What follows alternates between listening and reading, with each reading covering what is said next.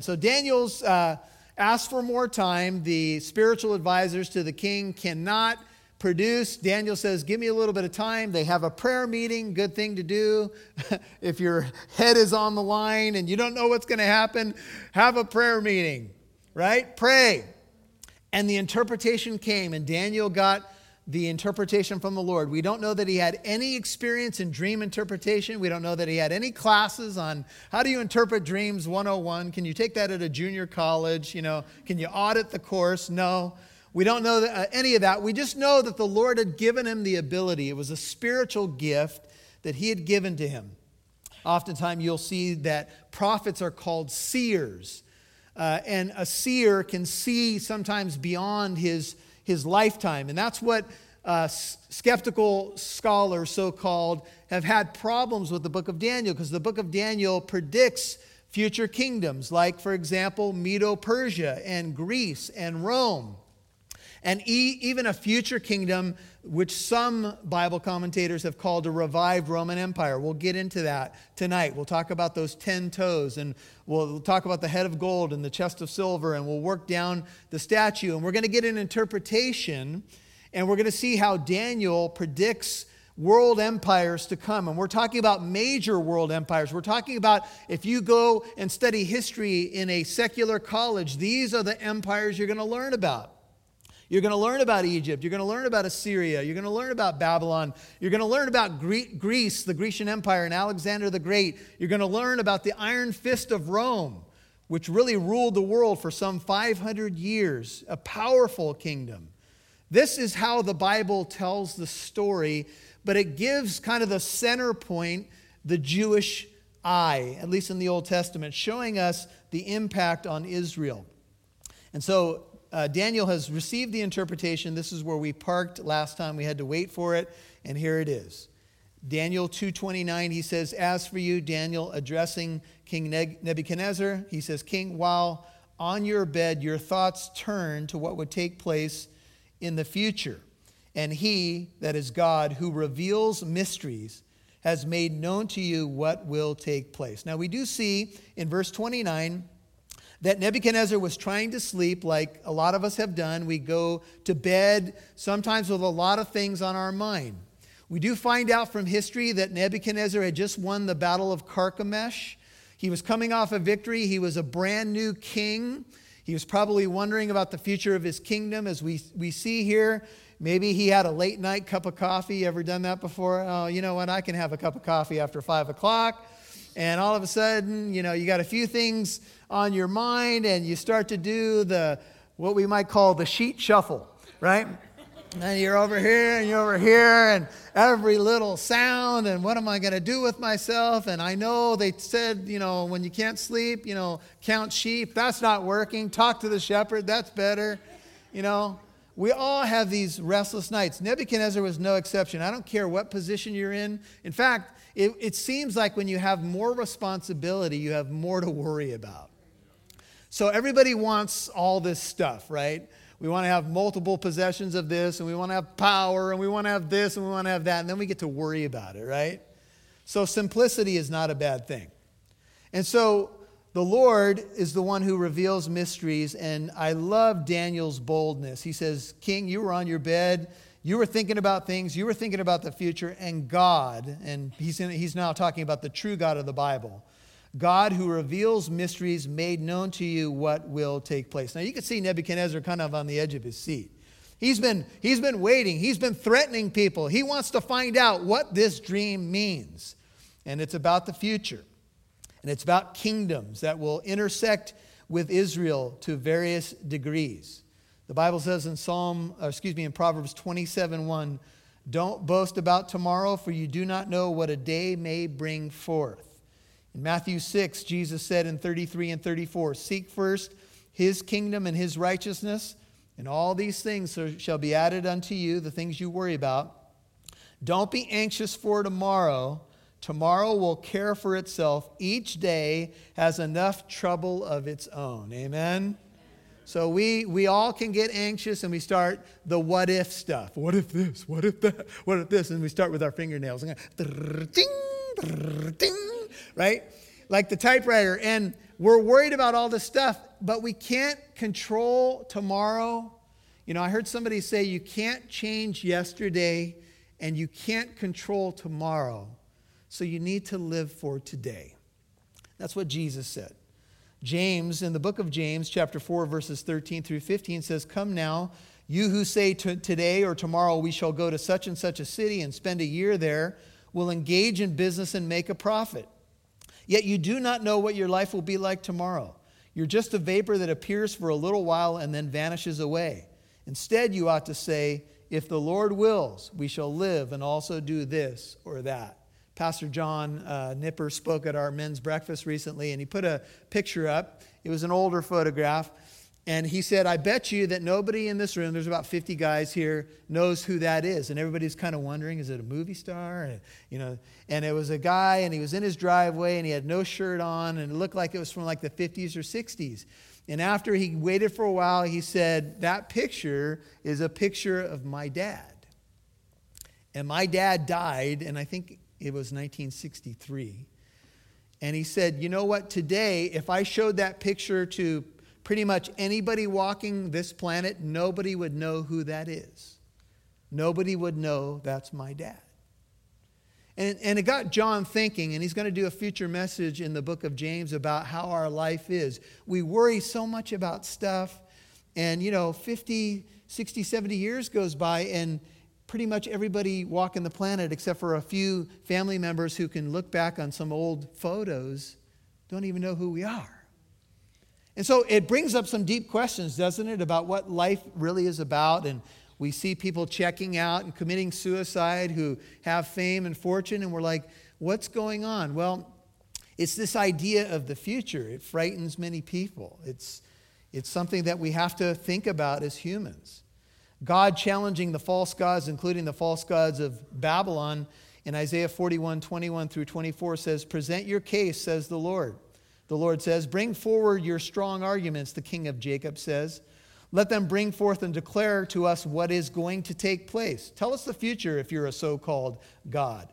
As for the former events, declare what they were, that we may consider them and know their outcome, or announce to us what is coming. Declare the things that are going to come afterward, that we may know that you are gods. Do something to prove that you're a God. In Isaiah 43 or 41 and all the way into chapter 48, the God of the Bible, the true God, is challenging the false gods to predict something about the future. I bring this up because what Daniel interprets is a prophecy about the future. That's what Nebuchadnezzar was wondering about. Who can really know the future? None of us can know it for sure, but God knows the future. God's the one. And so God is the source of the interpretation. God is the one, Daniel 2:28, he's the God of heaven, or the God in heaven, who reveals mysteries. Now, Daniel, when he was interacting with the king, may have been thinking about a former man in the nation of Israel whose name was Joseph. And Joseph also could interpret dreams. And he interpreted a dream for the Pharaoh. And Joseph, just like Daniel, gave credit to God. He said, it is not in me, Genesis 41:16, it is not in me, but God will give Pharaoh a favorable answer. And that's when he predicted the coming famine. Now, the dream has to do with the latter days. So Nebuchadnezzar, look at verse 28. It says, there's a God in heaven, chapter 2, Daniel, verse 28, who reveals mysteries, and he has made known to King Nebuchadnezzar what will take place in the latter days, or the days to come. Sometimes you can see the versions of the Bible say in the last days. What's going to happen in the last days? We all have heard stuff in prophecy, if you're a prophecy buff, about the last days.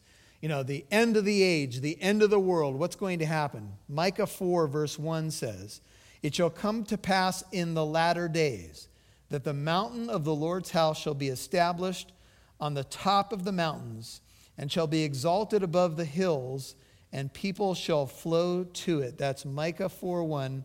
And Hebrews 1:1 and 2 says, God, after he spoke long ago to the fathers and the prophets in many portions and in many ways, in these last days he has spoken to us in his Son, whom he appointed heir of all things, and through whom also he made the world. 2 Peter tells us that in the last days mockers will come with their mocking, and they will say, where is the promise of his coming? Ever since the fathers fell asleep, all things remain as they were, right? I heard Greg Laurie say one time he was being interviewed and he was on a radio program and somebody called in and began to mock the idea of the second coming. Oh, yeah, right. My grandmother used to talk about the return of Jesus, man.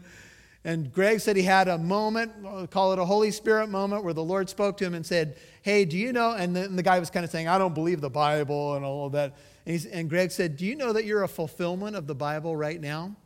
You're a mocker that the Bible said would come in the last days, mocking the idea of the second coming of Christ. So you're actually a fulfillment of what the Bible says. Who, me? Now Daniel says, verse 30, but as for me, this mystery has not been revealed to me for any wisdom residing in me more than in any other living man. Notice Daniel's humility. He's still very young.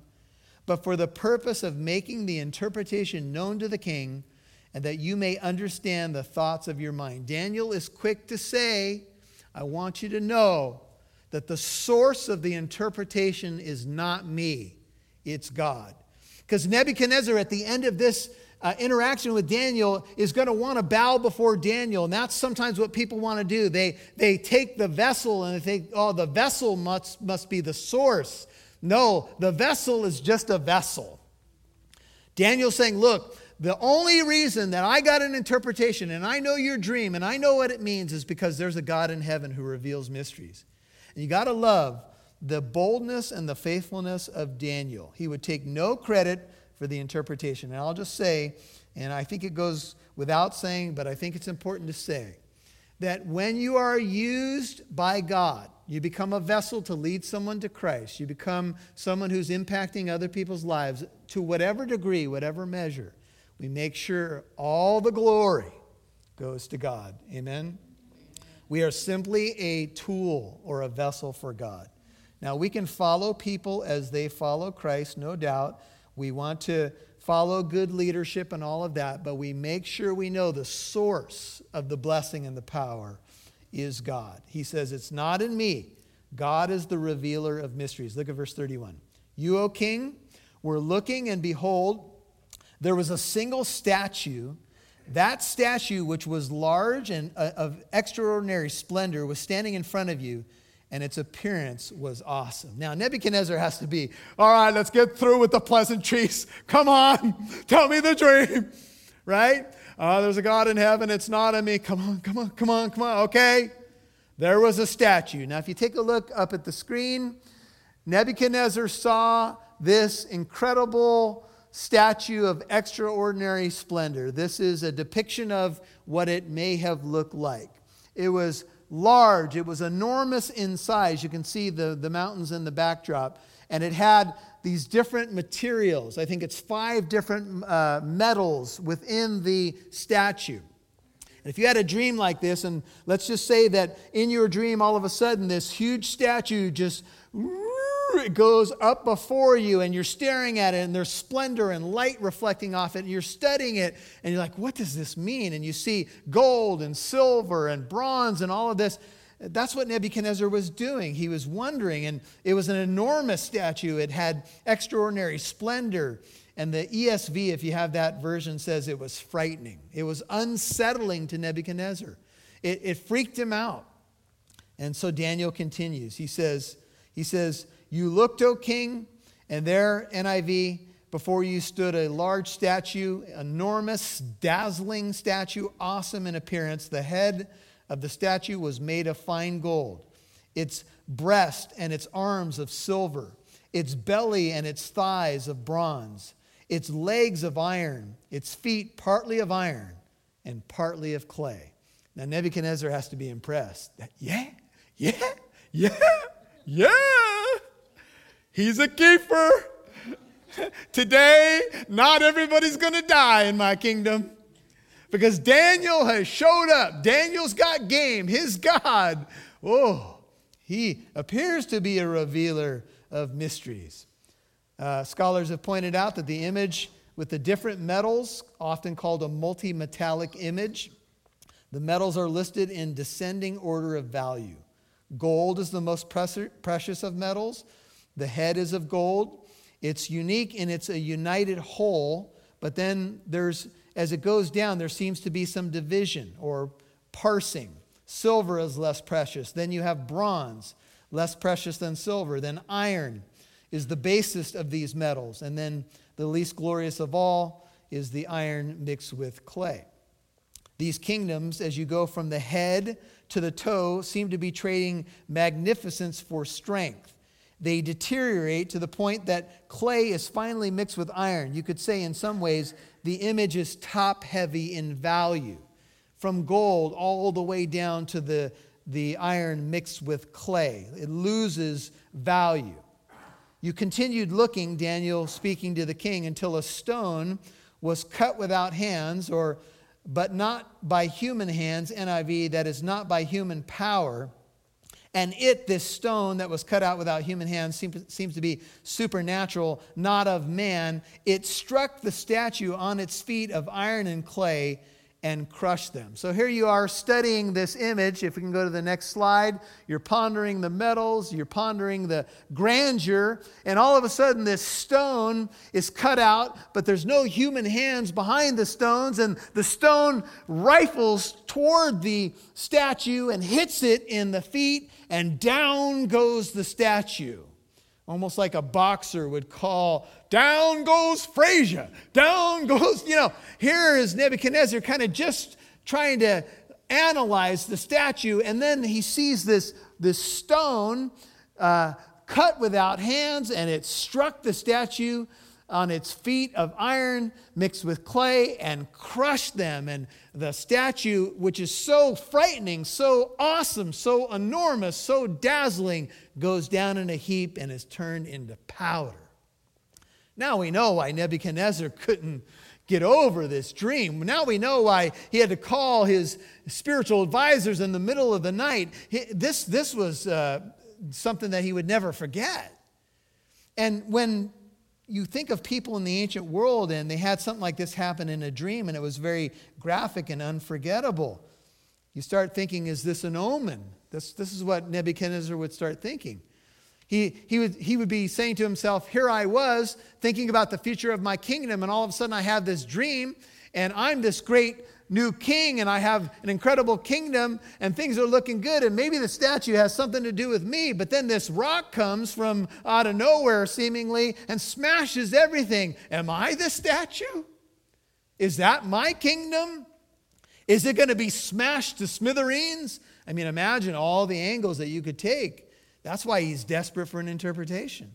He wants to know, how will this affect me? Let's face it, when you start breaking down some things about, the future, and especially if you don't have the Lord in your life, you start thinking about things like this. People will pay big bucks to so-called spiritual advisors to try to find out about the future. They want to know, is there an 800 number I can call? Is there someone who can tell me who I'm going to meet later on? Will he be tall? Will he be handsome? Some years ago, Dionne Warwick, she was involved in the hotline. You could call these people, and they were supposed to be able to give you the future. And somebody jokingly said about Dionne Warwick, the only problem with her involved in this is that she doesn't even know the way to San Jose. So, how could you trust her in those commercials? Do you remember the song? Do you know the way? Anyway. Yeah. We're all, sorry I put that into your brain. Yeah. La, la, la, la. Anyway. Let's turn to the book of Luke. Luke 21. Jesus gave what's called the Olivet Discourse, and in that sermon, Luke 21, he does refer, I think specifically in Matthew's version of it, I'm not sure in Luke's, but to Daniel the prophet. And he makes reference to the end times and you could say the latter days. This is Luke 21, verse 20. And Jesus says this is what's coming. When you see, Luke 21:20, Jerusalem surrounded by armies, then recognize that her desolation is at hand. Let those who are in Judea flee to the mountains, Luke 21:21. Let those who are in the midst of the city depart. Let not those who are in the country enter the city, because these are days of vengeance, in order that all things which are written may be fulfilled. Woe to those who are with child and those who nurse babes in those days. Jesus predicting the future. He says in those days, for there will be great distress upon the land and wrath to this people. They will fall by the edge of the sword and will be led captive into all the nations. And Jerusalem will be trampled underfoot by the Gentiles until the times of the Gentiles be fulfilled. You could say in one sense what Daniel is interpreting is the future of Gentile nations as it relates directly to Israel. Each of these nations, as we move down the statue, will intersect with Israel and have an impact on Israel in differing degrees. And there will be signs in sun and moon and stars, 25, and upon the earth dismay among nations in perplexity at the roaring of the sea and the waves. Men fainting from fear and the expectation of the things which are coming upon the world. For the powers of the heavens will be shaken. And then they will see the Son of Man coming in a cloud with power and great glory. Now we know that when the Lord is revealed in what's called the day of the Lord, if you think about, if we can go back to the picture of the stone coming down for a moment, you think about the fact that Jesus Christ is the rock. He is the stone that the builders rejected. He has become the chief cornerstone. No other foundation can be laid except that which is laid, which is Jesus Christ. He is the rock. When the day of the Lord comes, it depicts this idea that Jesus will come, the rock will come, and he will rescue his people. He will save them or snatch them up. We have the resurrection and the rapture. And then the day of the Lord judgment will come. And it will destroy the world. He will destroy all of those who are enemies of the gospel. He will grind them to powder. He will either become a stepping stone in your life to salvation, or you will be smashed under him. There's no middle ground when it comes to Jesus. And so this reference to this stone, probably a direct reference to Jesus and the judgment that is coming. And it's coming on a Christ-rejecting world. You may remember as we studied the book of Revelation not so long ago that Babylon is mentioned in Revelation 17 and 18. And some people believe that, maybe something's going to happen in Iraq. But there are many who believe that Babylon becomes a prototype of the unbelieving, idolatrous world who rejects God. And you take Babylon all the way back from Genesis 10 with Nimrod and the Tower of Babel, and you can trace it all the way through the Bible. And there are many scholars that believe that when you have the idea of Babylon, and remember, the head of gold is Nebuchadnezzar, you have what is a prototype of the unbelieving world, rejecting God, worshiping idols, not receiving Jesus Christ as Lord and Savior. And so Jesus says the Son of Man, the rock, if you will, is going to come. And he says, when these things begin to take place, Luke 21:28, straighten up and lift up your heads because your redemption is drawing near. And then he told them a parable. He said, behold the fig trees and all the trees. This is simply a picture or type or metaphor. Don't get too caught up on the fig tree being Israel here. I'm not sure that's the best interpretation, because Jesus says in Luke 21, look at the fig tree and all the trees. As soon as they put forth leaves, you see it and know for yourselves that summer is now near. Even so, you too, when you see these things happening, he spoke about Jerusalem surrounded by armies and so forth, recognize that the kingdom of God is near. Truly I say to you, this generation that sees the things mentioned in the sermon will not pass away until all things take place.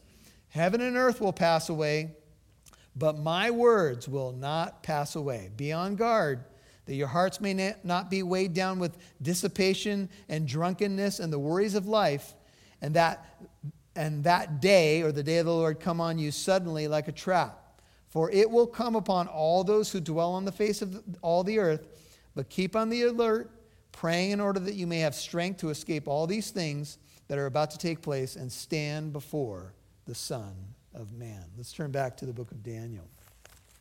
So, as Daniel is before King Nebuchadnezzar, he describes this stone made without hands, and it struck the statue, and the statue was, of course, obliterated. Jesus Christ is the chief cornerstone. Many scriptures I could give you, but I think you get the idea. He says in verse 35, chapter 2 of Daniel, then the iron, the clay, the bronze, the silver, and the gold, all the metals that made up the statue, were crushed, all at the same time. So when the statue went down, it wasn't in parts or parceled, it was obliterated simultaneously. It became like chaff from the summer threshing floors, and the wind carried them away, so that not a trace of them was found. But the stone that struck the statue became a great mountain and filled the whole earth. Now, the stone strikes the statue, and it becomes great. Now, this is where some of our brethren in the Reformed camp believe that the stone or the rock is the church. And they seem to zero in on this word became. It became a great mountain that filled the whole earth. So the idea here is, as our Reformed brethren, some that believe that the church is going to be the major change agent in the world, and we would not argue that the church has had a huge impact in the world, amen? We would agree that from the founding of the church, Jesus said the gates of Hades will not prevail against my church. He said go into all the world and make disciples, and the church has had a great impact. You could say that the church has grown exponentially, right? I mean, we would say that the major world religion still today, although Islam is close, is Christianity in all its various forms and expressions. We won't get into who's a legitimate, genuine Christian. We'll just talk about the basic numbers. The church has had a great impact in the world.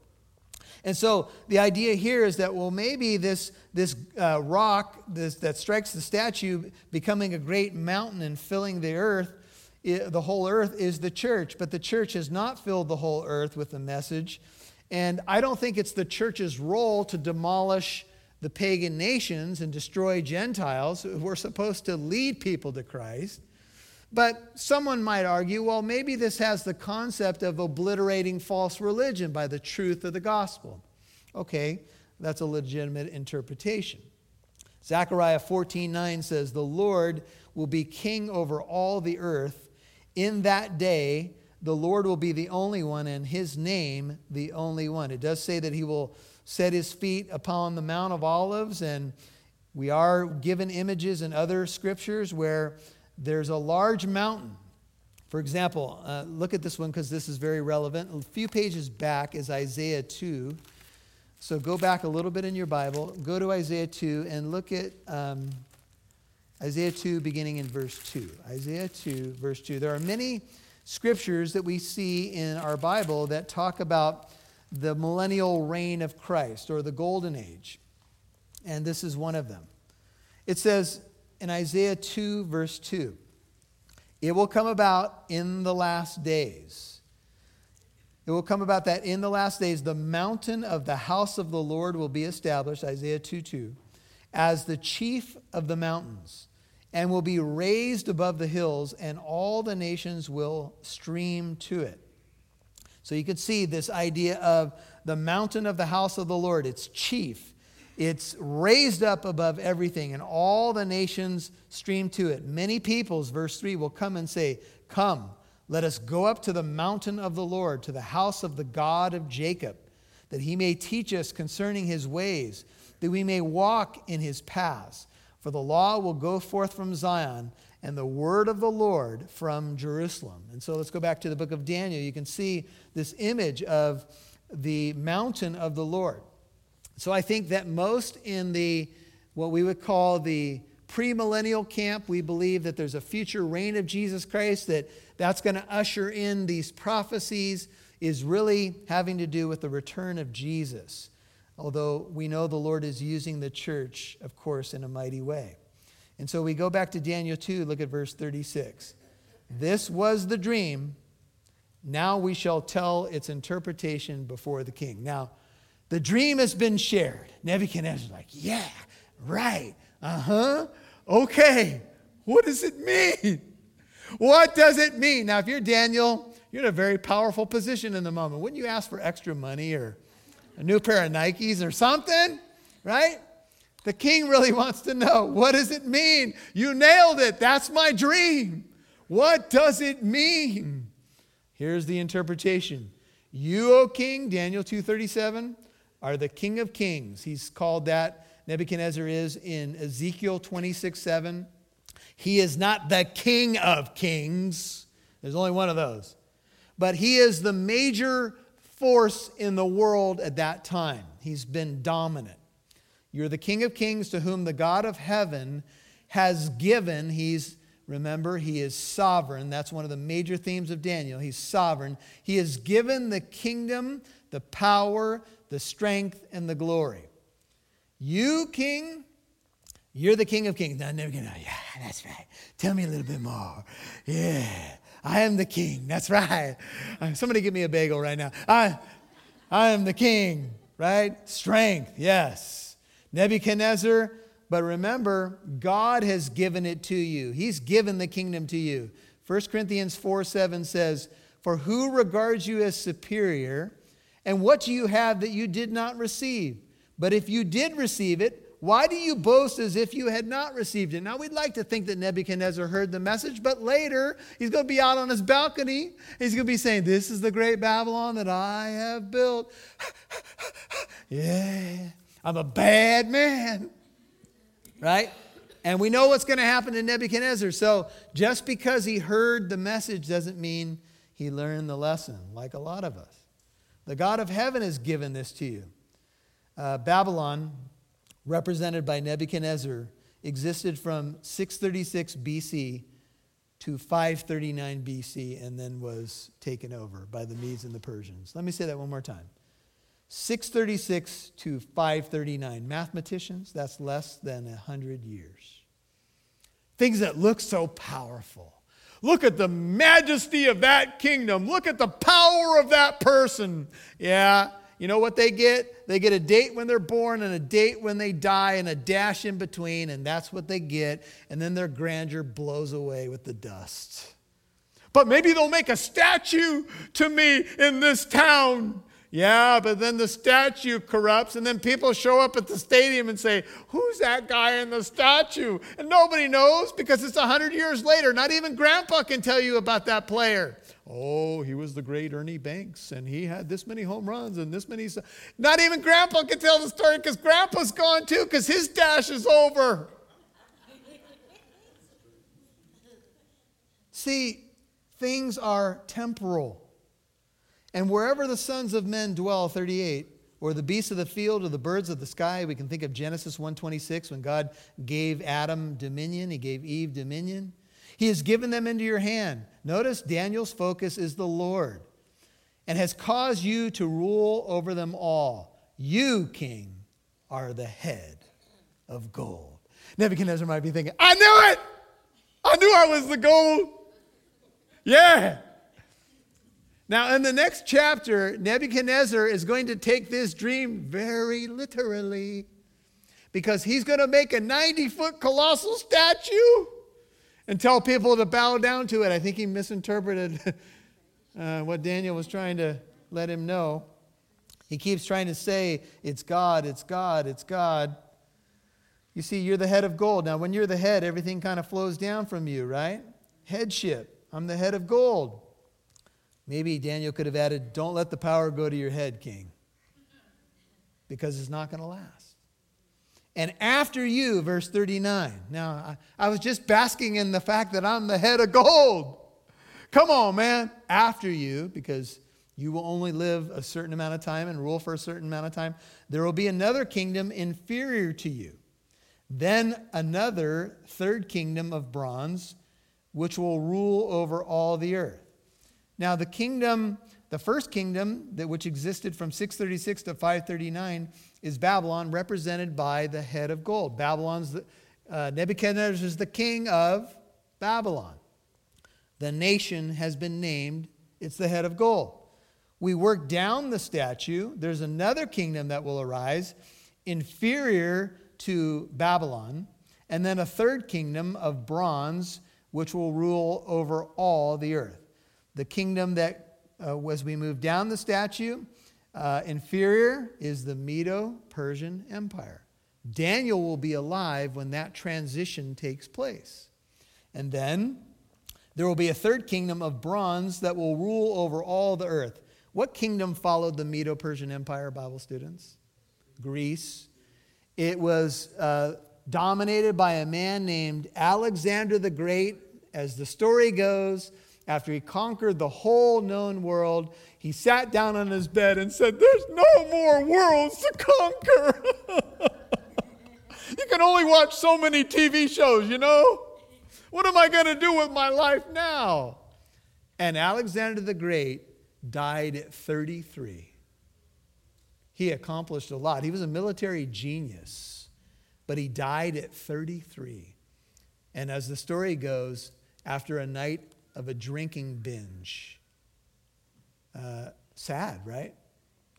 But this is world history. This is what you can learn in a world history class. This man quickly dominated the known world, but it came to an end.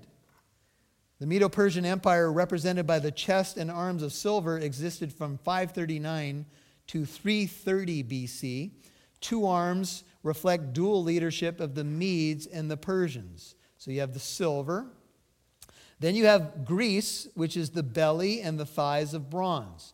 The Grecian Empire existed from 330 to 63 BC. It would quickly rule the earth, and as I mentioned, under the leadership of Alexander the Great. And there will be a fourth kingdom as strong as iron. What kingdom is that, Bible students? That's Rome. And Rome began to kind of rise up around 100 BC in there. There was a victory in Corinth, but I think officially in 63 BC, Rome ruled from 63 BC to 476 AD. All through the life and ministry of Jesus, all through the life and ministry of Paul, the fall of Jerusalem at the hands of the armies of the Romans under Titus Vespasian, and they ruled all the way to about almost 500 AD. And what caused the fall of Rome was not the church. It was not a military per se. It was an internal, they just basically corrupted from the inside out. You know, you watch the movies about the Gladiator and all of that stuff, and you can see, they were all into the games. And, of course, some of the emperors were terrible persecutors of the church and did it, sadly for entertainment purposes.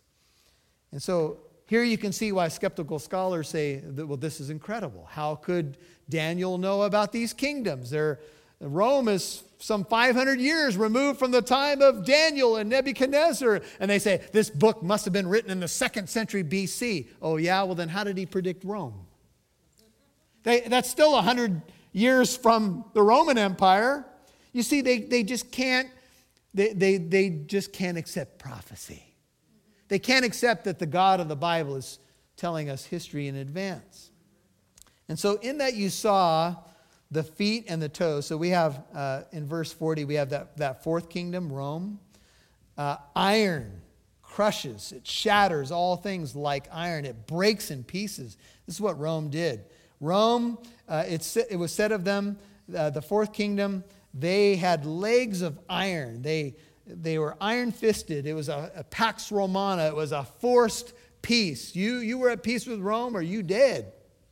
You don't cross the emperor. You don't mess with Rome. And in that you saw that the feet and toes, partly of potter's clay and partly of iron, it will be a divided kingdom. Now we have a fifth one as we move down. And this kingdom, the feet and toes, it's got partly iron but partly clay. It's going to be a divided kingdom. It will have in it the toughness of iron, inasmuch as you saw the iron mixed with common clay. And as the toes of the feet were partly of iron and partly of pottery or clay, so some of the kingdom will be strong, but part of it will be brittle. Now this is the mystery kingdom. If we can put the statue back up there. The mystery kingdom is who is this last kingdom? And this is where, if you read prophecy books of old, they said it's the revived Roman Empire.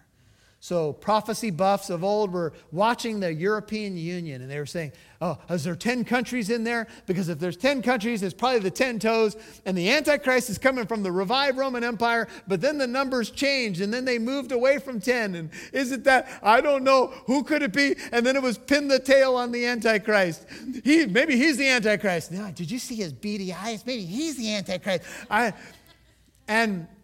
Look, we have to be extremely careful. And now prophecy students are starting to look at Islam and the rise of Islam and wondering, what will the role of Islam be? And if you look at, and I'm going quick because we're almost out of time, if you look at Ezekiel 38 and you begin to write down a comparison of the list of nations, you have Iran, called Persia, and you have what most scholars believe is Russia. Could the 10 toes be a confederation of Muslim nations? You know, Muslim nations don't always get along because there's different strands of Islam. If it was Muslim nations combined with Russia, which is atheistic, then what would you have? You might have strength, but division. You might have a common enemy, Israel. We want to destroy Israel because we have hatred for Israel, but we're not truly united on the other things because we don't agree on ideology or religion. But we have a common enemy, so we won't adhere to one another. We'll be kind of strong, but also brittle. And in Revelation 17, we can see that even the Antichrist turns on the world and destroys people. And so there's much that could be said. You might want to go back and listen to the message that was done on Revelation 17. So as we wrap up, in that you saw the iron mixed with common clay, they will combine with one another in the seed of men, but they will not adhere to one another, as iron does not combine with pottery. There's going to be some components of this kingdom to come that will not adhere. Someone has put together a sheet called The Story of the Nations. Here's what they say, and what history proves. People go from chains to spiritual faith, from spiritual faith to courage, from courage to liberty, from liberty to abundance, from abundance to selfishness, from selfishness to complacency, from complacency to apathy, from apathy to dependency, from dependency to degeneracy, and back again to bondage. Where do you think the good old US of A is in that chart? Interesting to think about, because many of these nations lasted a couple hundred years and then went away. The USA, of course, has a great foundation, and we pray that we go back to it. Amen? And we don't wander away. And in the days of those kings, the God of heaven, whatever this 10-toed conglomeration is, the God of heaven in those days will set up a kingdom which will never be destroyed. This is what the book of Revelation shows at the end of the book. And that kingdom will not be left for another people. It will crush and put an end or consume all these kingdoms, but it itself will endure forever. This has not happened yet. It's coming.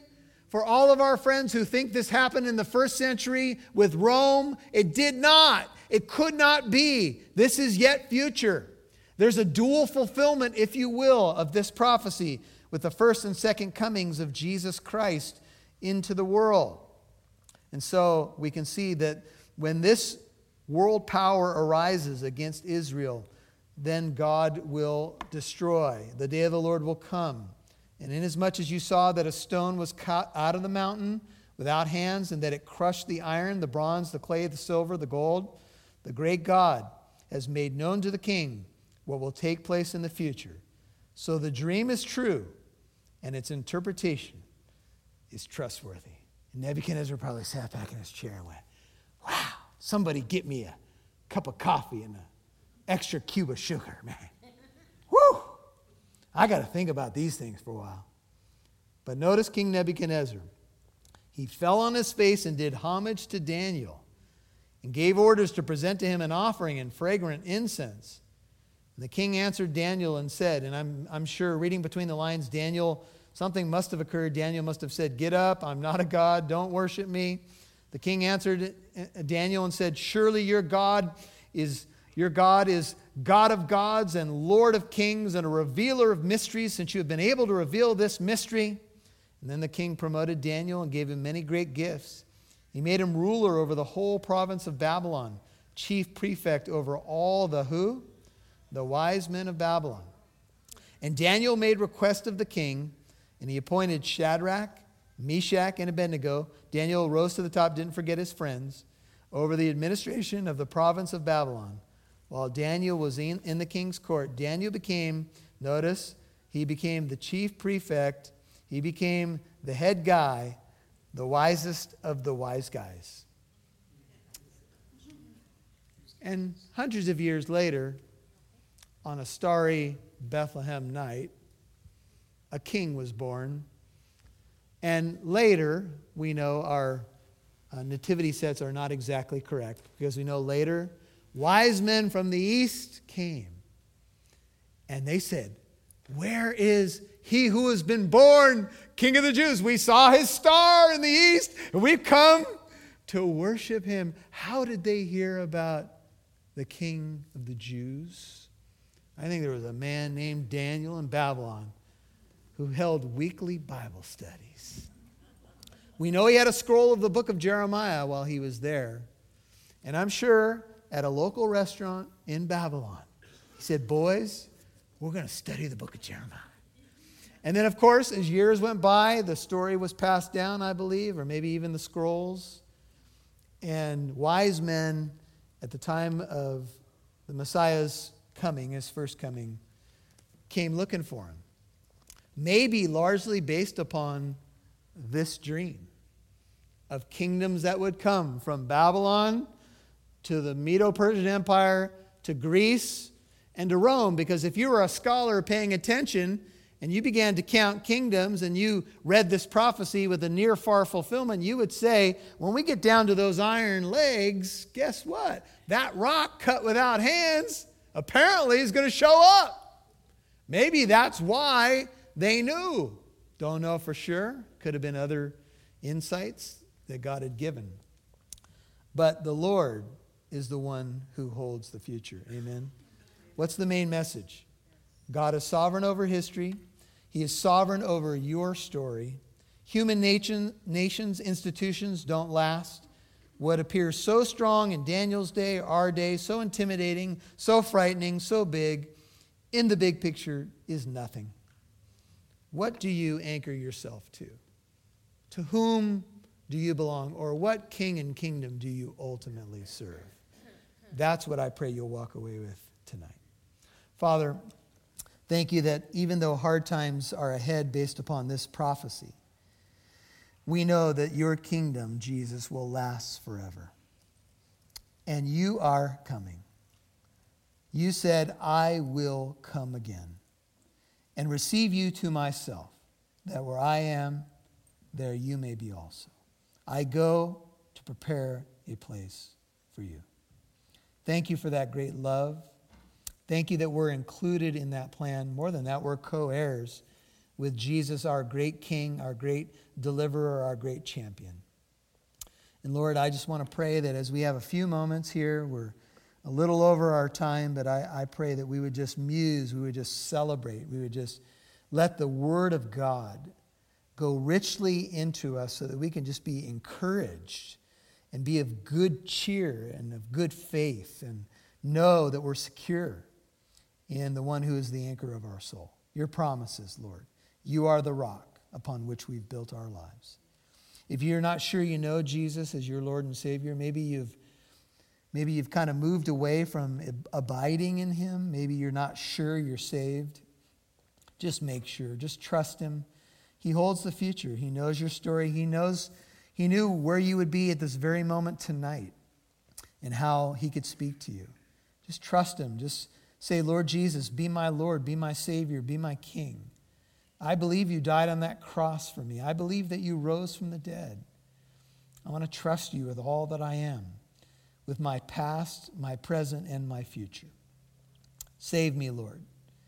Make me new. Make me like you. Whatever your prayer is going to be tonight, if you're a saint, whatever he's spoken to your heart, Lord, just have your way, we pray. In Jesus' name, amen.